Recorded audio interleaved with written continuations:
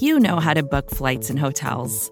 All you're missing is a tool to help you plan that unbelievable travel experience. That's why you need Viator. Book guided tours, excursions, and more in one place. There are over 300,000 travel experiences to choose from, so you can find something for everyone. And Viator offers free cancellation and 24/7 customer support for worry-free travel. Download the Viator app now and use code Viator10 for 10% off your first booking in the app. Find travel experiences for you. Do more with Viator.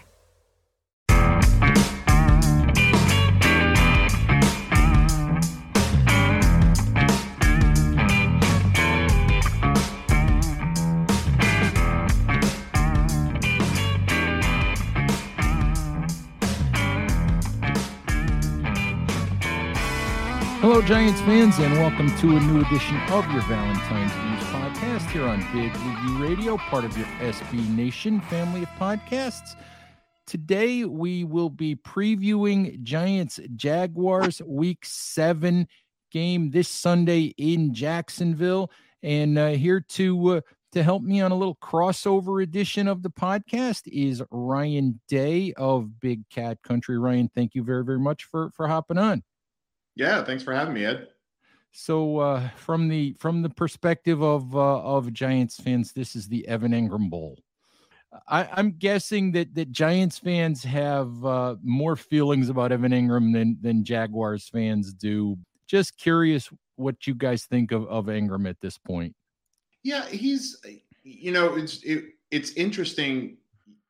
You and I have had the crossover Q&A this week where we're asking each other questions, and your second or third question was about Evan Engram. And it was funny because I was like, I haven't really thought of Evan Engram all that much this season. I mean, he's the third or fourth leading receiver. He's on track to probably pick up 60 catches by season's end, maybe another touchdown or two, but he's fine. He's not bad by any stretch. And I think part of that is just, we didn't have as high expectations as y'all might've had when he came into the league as a first round pick. So, his role so far has been third down catches, short catches. He's not really stretching the field. He's just a safety valve for Trevor. And he's been fine in that role so far. Yeah. I think it's interesting because he was a first round pick, and obviously, like you said, I mean, Giants fans looked at that pick and thought maybe the Giants should have done something else with that pick, like draft Ryan Ramczyk, the longtime tackle now for the Saints. I think that Giants fans always looked at Engram and saw all this talent and all this ability, and saw so many dropped passes and missed opportunities, and sort of Engram became the poster child for all of the things that went wrong with the Giants, because he was there for pretty much all of it, from 2017 on. And as good a guy as he was kind of in the middle of all of it. In Jacksonville, it sounds like he's just a small piece of the puzzle. Well, yeah, I mean, it's just like I said before, it's a case of differing expectations. When Engram came into the league a few years back, first round pick, I think, like you were saying, Giants fans, just by virtue of where he was selected and by virtue of going to New York, there were just higher hopes for him. And here he's coming into a team where, Trevor Lawrence is obviously the one who's under the biggest microscope, but then you've got Christian Kirk signing this huge deal in the offseason. You've got Zay Jones coming in. ETN, he was injured all of last year, so he's in effect a new player. So there's a lot more people to sort of share in the expectation or hope of Jaguars fans. And from the onset, from day one, when he was signed, he wasn't viewed as a long-term fixture. He could grow into that, and that'd be great.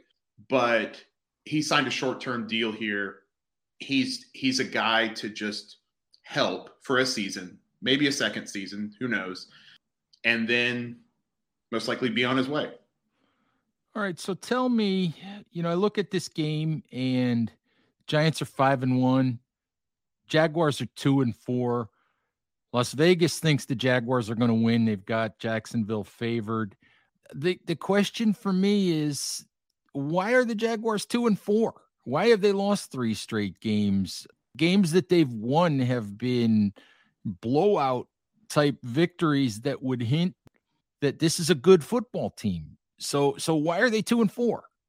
Well, they're 2-4 because they have fewer good players than the teams that they're going up against. That's a different answer than I would have given you last year, which was this team is bad because the entire organization, the program is just off the rails. And top down, from Urban Meyer down to the 53rd guy on the roster, it's just not a good team. It's not well run. It's not organized. This year, I think Doug Peterson's done a really good job of stabilizing, of getting people on, getting everyone on the same page. But we're losing games because we're still a few players away. I mean, Shaquill Griffin, I don't want to say he's directly responsible for 2 of those losses, but I would say he is most responsible for 2 of those losses against Washington, where he gave up a late touchdown with the Jaguars leading, and then, against the Colts, giving up over 100 yards to receivers that he was covering, including that last touchdown when the Jaguars were leading. So I think if we had a couple of different pieces in place, specifically outside cornerback, maybe some, at least one receiver who can stretch the field and is a deep threat, and an improved offensive line, you would see us at 4-2, 5-1 at this point. Well, let's do this first. Let me ask you about Trevor Lawrence. Obviously, number 1 overall pick a couple years back. This is a guy who everybody looked at as a transcendent type quarterback, a guy that was going to be Joe Burrow, a guy that was going to come in and take the league by storm. And obviously he walked into the mess that the Jaguars were a year ago. Where is Trevor Lawrence right now? And do you think that he's showing signs of being the guy that everybody thought he could be when the Jaguars drafted him number 1 overall? It's an interesting question. I think that Trevor is where he'd be at the end of last year if he had an adult at head coach last season in his rookie campaign. I think that a lot of blame for Jaguars' losses have been put on Trevor. And while he does share in that, and he certainly makes bad throws, he makes bad decisions. I mean, last week he literally ran into DeForest Buckner for a 15-yard sack. He's still in the top 10 in terms of accuracy in the NFL. He's working even with Christian Kirk, he's working with, I'd say, a group of receivers that's in the bottom third of the NFL in terms of talent, in terms of ability to stretch the field. I think that a lot is put on him, and maybe we'll say half of that shouldn't be. What's encouraging about Trevor is that he can play within a game plan that doesn't necessarily feature him or ask him to do a lot, but when the game situation calls for it, he can make it work. He can put the team on his shoulders and say, we're going to go do that. Like last week against the Colts, they're down by, I think it was, they were down by a touchdown. 12 minutes left in the fourth quarter. He engineers a 9-10 minute drive, scores the touchdown. There's 2.5 minutes left. That should have been the moment of Trevor. If he hasn't arrived yet, this is an arrival moment. It was taken away from him by Shaquill Griffin giving up a last-minute touchdown. But it's instances like that where he's just dinked and dunked all game, and then he can say, I'm going to take over this game in the fourth quarter and do what's necessary for what should have been a game-winning touchdown. In the first round this year, Jacksonville took Travon Walker. A lot of discussion about whether they should have done that, whether should they have taken Kayvon Thibodeaux, should they have taken Aiden Hutchinson? Did they overdraft this guy based on traits? Tell me, what you guys are seeing from Travon Walker, and do you think ultimately he justifies, Jacksonville making that pick? I think he does. I think that a player like Travon, it's a bit harder than for an average fan to evaluate Travon Walker's impact as opposed to, say, a quarterback or a running back or a wide receiver, where you can see the cameras, the replays, the box scores. They focus on impacts that those skill players make. Whereas Travon, he could end a game with 2 tackles, 1 quarterback pressure, half a sack. But when you break down the film or you rewatch the game and you're only paying attention to him, you can say that guy had an impact on a third of the defensive plays for the Jaguars, whether it was commanding an extra blocker, whether it was in run stopping, whether it was in something that's not technically a quarterback pressure, but very to the untrained eye, you can still see he's applying some sort of pressure to the opposing quarterback. I think that he has made that impact so far. I think it's unrealistic to expect him to be Aaron Donald in his rookie year. And I think that he has flashed the ability to make Aaron Donald-esque plays more than once. And so I think that what you're going to see is, as early as the end of this season, you're going to see him start to string together more of those obviously impactful plays while still keeping a base foundation of commanding attention so that other guys are making those impactful plays. It's interesting. I don't know about you, but I am really looking forward to Sunday to watching Walker and Josh Allen against Andrew Thomas and Evan Neal. I'm just curious if you're looking forward to that as much as I am. Well, when you and I were emailing back and forth sort of info about, what do the Giants do well? What do they not do well? How would you attack the Giants if you were an opposing offensive or defensive coordinator? Your insight was bring pressure.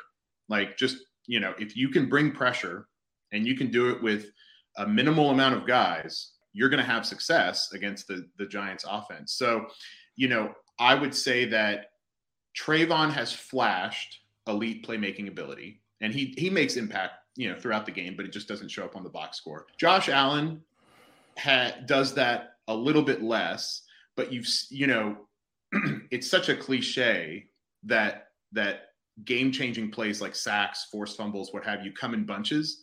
But that's what's happened with Josh Allen and Travon Walker. That happened against the Colts the first time we beat them. That happened against the Chargers in that win.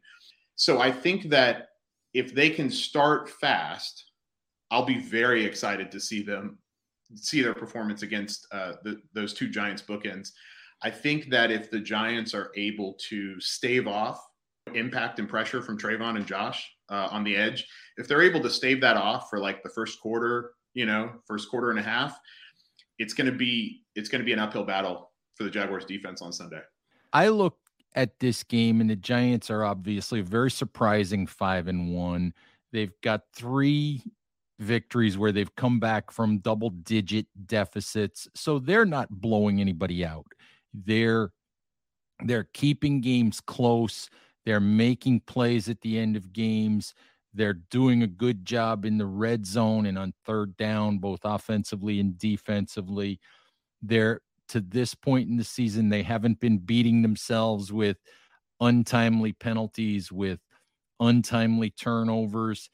So they've been doing, it's not flashy, it's not exciting, it's not big numbers, but they've been doing, winning kinds of things.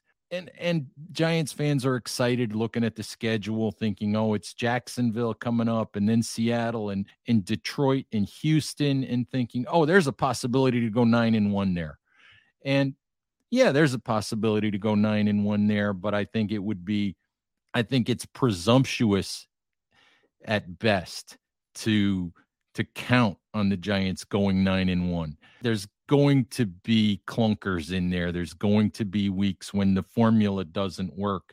I look at this game and I'm picking the Giants because they are on a roll, because things are going well for them. But I look at it as for me, it's I don't make that pick with a ton of confidence. I just don't. I don't make that pick with a ton of confidence that, I wouldn't bang my fist on the table and say, there's no way the Giants lose this game. So many things have gone just right for the Giants so far. I'm just curious how you see this game unfolding. I know you're going to pick the Jaguars, but just give me your thought on how you see this unfolding. Yeah, I mean, when you asked me the question of what's your score prediction, I almost said, 21-20, 23-20, and I don't know who wins. But something like that, where it's a relatively low scoring game and it ends within a field goal. Now, whether that's because it's a close game all Sunday, or whether that's because one team, fingers crossed it's the Jaguars, gets up on an early lead and the Giants, score some consolation points. I don't know. I do think, though, that it's at home. I do think Trevor Lawrence is a better quarterback than Daniel Jones. And I think that's a big reason why Vegas has the Jaguars winning, is because they're at home and they have the slightly better quarterback. And thirdly, I think, you joked, when you were you asked me what Giants player would you take to be on the Jaguars, and you can't say Saquon Barkley. And it's I might not say him anyway. The run game, we lost against the Colts, but we ran for 250 yards. And that's not the first time that we've done that this season. So I think at home, my belief that Trevor Lawrence is a slightly better quarterback than Daniel Jones, and the fact that the offensive line has been pretty good at run blocking this year, I think lends itself to some confidence that the Jaguars can pull out a close game this week. All right, Ryan, thank you very, very much for spending some time. Folks, hit up Big Cat Country if you want the Jaguars perspective on this week's game. As always, thank you for listening. Please stay safe out there, take care of each other, and we'll talk to you soon. Bye-bye. First thing in the morning, as soon as you wake up, the to-do list starts. Does the car need gas? Hopefully those leftovers are still good. Why did I get CC'd on Mom? No. You can't escape the to-do list, but you can make the most of your me time with a relaxing shower using Method Hair Care products. Try Pure Peace Volumizing, Simply Nourish Moisturizing, or Daily Zen Shampoo and Conditioner for daily use. All formulated with long-lasting fragrances and are safe for color-treated hair. Reconnect with the best version of yourself. Visit methodproducts.com to unleash your inner shower.